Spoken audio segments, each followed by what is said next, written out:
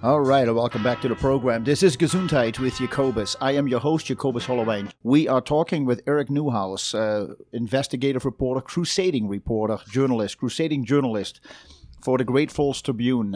Somebody who has been able to live his passion and to write about things he has earned a reputation, and he is writing about what he loves to talk about.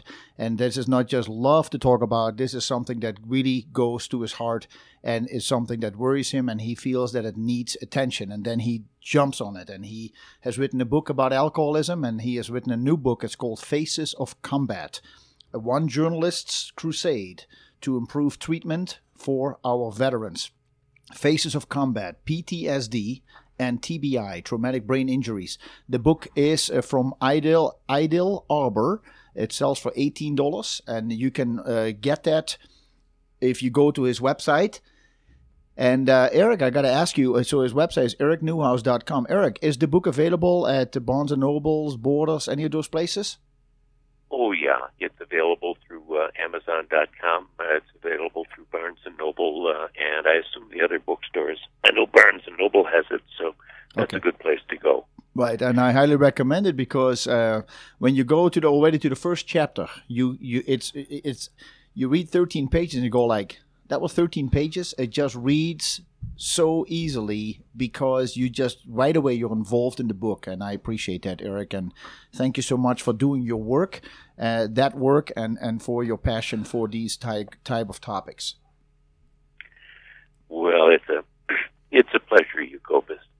You and I were talking a moment ago before that break. You had asked me about the violence in the video games and on television, yes, and how that played into latter-day combat. And I was beginning to tell you when that break came up about a colonel who was in charge of training young soldiers at West Point how to kill, and he found the perfect training tool. It honed their reflexes. It desensitized them from the sight of and the sound of blood and killing, and it rewarded them for killing. It's called Nintendo, and it's available to every American teenager in the country. Yeah. Wow. Yeah. So, but the second thing that I think is important about this is that there is a lot of question and concern about PTSD, post-traumatic stress disorder, and it is clear that PTSD builds with increased stress. As there is increasing combat, post-traumatic stress disorder is more likely to occur. Yeah. And I wonder whether and there's a question of why some soldiers are more resilient to it than others. Mm-hmm. And what I wonder is whether there are soldiers who have trauma in their backgrounds, and it's lying there latent. But when they get into combat, then it kicks up again and makes them more vulnerable to post-traumatic stress disorder. Right, okay. And I don't think anybody has really studied soldiers and the mental condition that they come into combat with, come into the Guard or into the Army with. And I think that's something that we're going to need to do. I think as a nation we're going to need a baseline now, looking at the emotional health of our soldiers before they go into combat, yes, to see which ones are potentially vulnerable, which ones we need to be very careful with, and which ones we should not overload. You know, that's interesting that you bring that up. That is actually the article that my daughter sent me. It's called, was written yesterday, it was produced yesterday by Alicia Chang, the AP science writer, and it's called Military Experiment Seeks to Predict PTSD. So they're trying to, it's an article, and it says over here, 2 days before shipping off to war, Marine Private Jesse Sheets sat inside a trailer at the Mojave Desert, his gaze fixed on a computer that flashed a rhythmic pulse of contrasting images, smiling kids embracing a soldier, a dog sniffing blood oozing from a corpse, movie star Cameron Diaz posing sideways in a midriff top, troops cowering for safety during an ambush, A doctor tracked his stress levels and counted the number of times he blinked. Electrode wires dangling from his left eye and right pinky finger. Sheets is part of a military experiment to try to predict who's most at risk for post-traumatic stress disorder. Understanding underlying triggers might help reduce the burden of those who return psychologically wounded if they can get early help. PTSD is a crippling condition that can emerge after terrifying event, car accident, sexual assault, terrorist attack, or combat. It is thought to affect as many as 1 in 5 veterans returning from Afghanistan and Iran. So anyway, the article goes on, but that was kind of the beginning of the article. And so this kind of ties in with what you just mentioned. Yes, it absolutely does, and it's something that we need to be doing. Yes. I'm glad to see that the Army is beginning to do some baseline testing because it's absolutely critical. Then we need to follow it with testing after these kids get back. Yes. Frequently, post-traumatic stress disorder doesn't occur until 3 or 4, 5, 6 months after these kids get back, when they discover that they really don't fit into the society that they left. I talked with a Vietnam vet who told me that one day he was in Vietnam and on patrol. Then that evening they flew him home. He flew into Seattle, and the next morning he was down in New Mexico, and in 24 hours he had changed from a warrior in Vietnam to an ex-warrior at home in, I think, Albuquerque. Yeah. And he remembers taking a shower that morning and washing the dust of Vietnam off his body. Jeez. And thinking, there goes 2 years of my life down the drain. Wow. But when he got home, he discovered that he wasn't that same person who left. He was having bacon and eggs that first morning. Huh. And looked outside and saw a school bus full of children going off to school. And he remembers thinking to himself that it was interesting to him that he would be less concerned about whether that school bus blew up and all those kids were killed than he would be about whether the hash browns were warm and were served with ketchup. Huh. Yes, isn't that something? Yeah, it is a frightening thing. Yes, it is. Post-traumatic stress disorder is a very, very difficult thing to understand. Our doctors and psychiatrists, psychologists really have not an adequate idea of what it is or why it happens. Basically, it seems to be a normal reaction to to stress. If, for instance, I'm walking down a street and somebody jumps out of an alley and flashes a pistol and tells me he's going to shoot me, all kinds of things happen within my body, and I'm on hyper alert immediately. But then the guy goes back into the alley, and I don't see him again, and I'm hyper alert for a while. But I'm basically calming down, and after a couple of minutes, my breathing is normal, my pulse rate is normal, my heart rate is normal. I'm back to myself again. But the kids who come back with prolonged periods of combat come back hyper alert always. They are, even in the safest of settings, they're convinced that they're going to be ambushed, they're going to be attacked, there is a threat out there.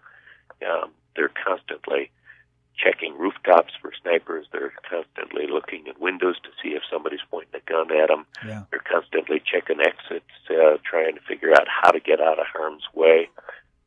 When they drive, they're likely to drive 90 miles an hour because slow drivers die in Iraq.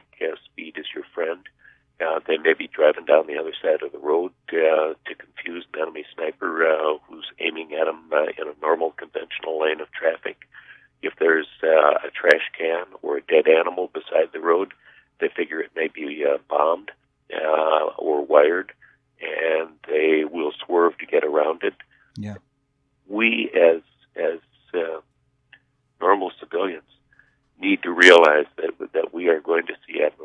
behavior as these kids come home. And we are going to need to understand it and deal with it and find ways to get those guys help. Because for them, it's a totally natural thing to be doing, even though it's totally abnormal in our society. Eric, is it, in your research, is it different today than it was, let's say, after the First or Second World War that we experienced? Yeah. Post-traumatic stress has been around ever since men fought. Yeah. In fact, there is a fascinating story that came out a week or two ago. Sophocles was a Greek general who also wrote a couple hundred plays. 7 of them survive today, and 2 of them actually have to do with warriors returning from combat and describe post-traumatic stress disorder pretty succinctly and pretty well. And the Army is now beginning to put on 2 of those plays by Sophocles to returning combat vets to show them that this is normal and has been a part of our culture for thousands of years. Huh. It's too early yet to know how it's working because this is just something that they've started doing. But yeah, it's been around forever. The difference is that in previous wars, we were fighting, an organized army, fighting across lines. Exactly. World War I and World War II, Yes. you were in foxhole shooting at people with uniforms that were different than yours. Yes. Today, we're in a guerrilla warfare, as we were in Vietnam, and you don't know who the enemy is. You may be walking down the street, and a young lady,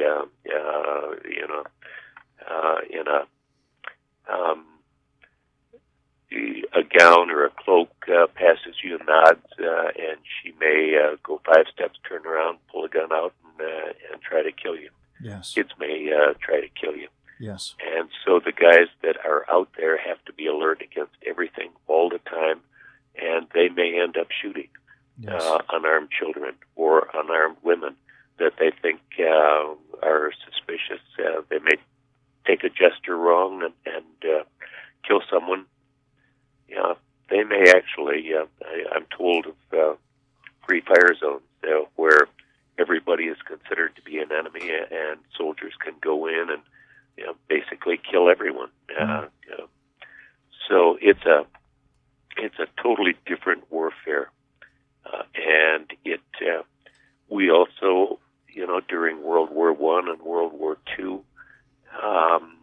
had R&R, rest and recreation. Pull a guy out of the line, send him to Hawaii, give him a week on the beach to recover, then put him back into combat. Yes. These guys are out in Iraq and Afghanistan now for 12 months, just with combat that may be, it may be 2 or 3 or 4 or 5 times a day that they're shooting someone or being shot at. Yeah. This goes on for 12 months, and 10 days before they're scheduled to go home, they get an extension of duty, and they're held in position for another 3 months. Yeah. That uncertainty and the amount of combat is unprecedented, and we're seeing unprecedented amounts of numbers of kids who are coming home with emotional injuries. Mm-hmm. The RAND Corporation suggested in a report a year ago that 1 in 3 American soldiers, American combat vets, is likely to come home with post-traumatic stress disorder, with traumatic brain injury, or with major depression. So severe that it will require treatment for a period of time, perhaps for the soldier's entire life. Yes. And that is not just the soldier itself, it's also the people surrounding that soldier. There could be the wife, the girlfriend, the parents, the children. other family. Exactly. Mm-hmm. Exactly. So it is such a deep and wide-ranging group of people who are affected by those who come back. Yes, it absolutely is. I talked with a couple up here, Dave and Danielle Belchar, and Dave was he'd been over in the Persian Gulf. He'd been, I think he'd been a gunner on one of the tanks. And then after they'd shot tanks up, he and his men would get out and go down trenches, shooting and killing people that were enemies in the trenches. It was a dangerous way to live, and he was highly stressed a lot of the time. When he came home, he had a huge load of anger. He was hypervigilant. He patrolled the backyard at night to make sure that his children were safe. But it was the anger that was the terrible thing. Mm-hmm. He would blow up without provocation. His wife never knew when it was coming. He would scream, rage, yell, throw things, rip telephones out of the wall. He would threaten her, never actually hit her, but he would get in her face and scream at her. She lived in fear of him for the first couple of years, and then finally said to him, "I can't stand this anymore. You need to move out. You need a safe place." So he got an apartment about 2 blocks away from the home that he had lived in with his wife and daughter. Daniel. And Daniel. And he has really improved since then. They've changed the meds for him. He's not had a meltdown in a while. Every time he felt one beginning to come on, he'd go off to his apartment and calm down there. And life was getting better. But Danielle couldn't forgive him. She had this ongoing anxiety. And when I talked to them, I finally looked at her and said, "You have secondary post-traumatic stress disorder." And she said, "Yeah, I think I do." I said, "You need to see a counselor." Yes. And get that resolved. She agreed, but she resisted for probably 4 months. Oh. She couldn't bring herself to do it. And finally, I said to her, "If you have a choice between feeling happy and a choice between feeling angry, why do you choose anger?" And she couldn't answer that. So she finally went to counseling and began to take her daughter. And the next time I saw her, she gave me a hug and thanked me and said she was feeling so much better. And it really was a wonderful feeling. Wow, what a help story. Help is there. Yeah. Help is there. Help is there, but the families need it as much as the warriors. Yeah. Eric, Newhouse is my guest today on Gesundheit with Jacobus. You are listening to a live interview here, and we appreciate you with us. I think indeed that one of the things that Eric discusses in his book, Faces of Combat, PTSD and traumatic brain injury, a journalist crusade to improve treatment for our veterans, is that you're dealing indeed with a different state when you're dealing with Montana versus some of the bigger cities. And so apparently we seem to have more people from rural states go to combat. And so we all have our story to tell. We have a lot of family values, and at the same time, when we come back, when soldiers come back from the war, it seems there is a lot of stress, a lot of anger, a lot of readjusting to life. So we have a caller who would like to get in touch with you, Eric. Caller, good morning. Thank you for joining. Your name, please. How can we help you? Good morning. My name is John. Hello, John. I would like to ask Eric, now that women are engaged in combat and right there up on the front lines, is there a propensity for post-traumatic stress syndrome for women, and how are they handling it? Are the women experience it more than men? Can you give me any facts on this, or an answer to that? Yeah, I absolutely can. Women are much more at risk than men are. We were, as a gender, men have been hunters and gatherers, and we have typically protected our spouses who were to be the nurturers in our society. We've put these women into a role that's very different from anything that they have seen, and they have a greater cultural gap going into combat and coming out of combat than anything that that men have. In addition, there is a second factor that that is horribly, horribly troubling, and that is that the men in combat do unconscionable things, and they may do them to other women, even their colleagues. Many of the women who come back from combat talk about the pornography that they see in the barracks, talk about trying to be close to men without being sexually active with them, and talk about rape or talk about sexual abuse. There is, in fact, it's become so common that it's called. There's a term for it. It's military sex abuse or military MST, something like that. Right. But it is a whole phenomenon now that, and they're estimating that that up to 70% of the female soldiers come back and have experienced some form of sexual abuse by the time they return. Right. The restrictions that are being put on the soldiers, starting, I think, basically in Vietnam and also in the current conflict, that has a lot to do with it. In the Second World War, especially, you knew who your enemy was, and there was no quarter, and I think that helped relieve a lot of that stress. And now it's the winning of the hearts and minds and patrolling through the streets of villages like we did in Vietnam.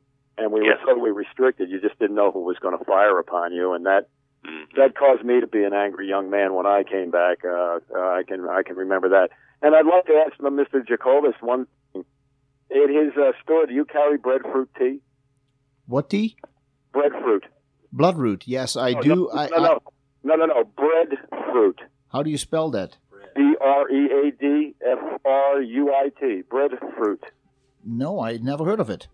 Supposedly a good tea for high blood pressure. I just wanted to throw that at you because I was going to stop by your store. Oh, well, thank you very much, John. I appreciate that. Let me look into that. Okie doke, sir. All right. Thanks for taking my call. It's a great show. I appreciate that, and I hope you continue listening till 11. You betcha. Thanks, John. Okay. All right, folks, you are listening to Gesundheit with Jacobus and Eric Newhouse, a journalist, an investigative journalist who wrote a phenomenal book. He lives in Great Falls, right here, Montana. Great book, Faces of Combat, PTSD, and Traumatic Brain Injury. When we come back, we have 2 more hours to go. Stay tuned. We will be right back. This is Gesundheit with Jacobus, Health Talk Radio.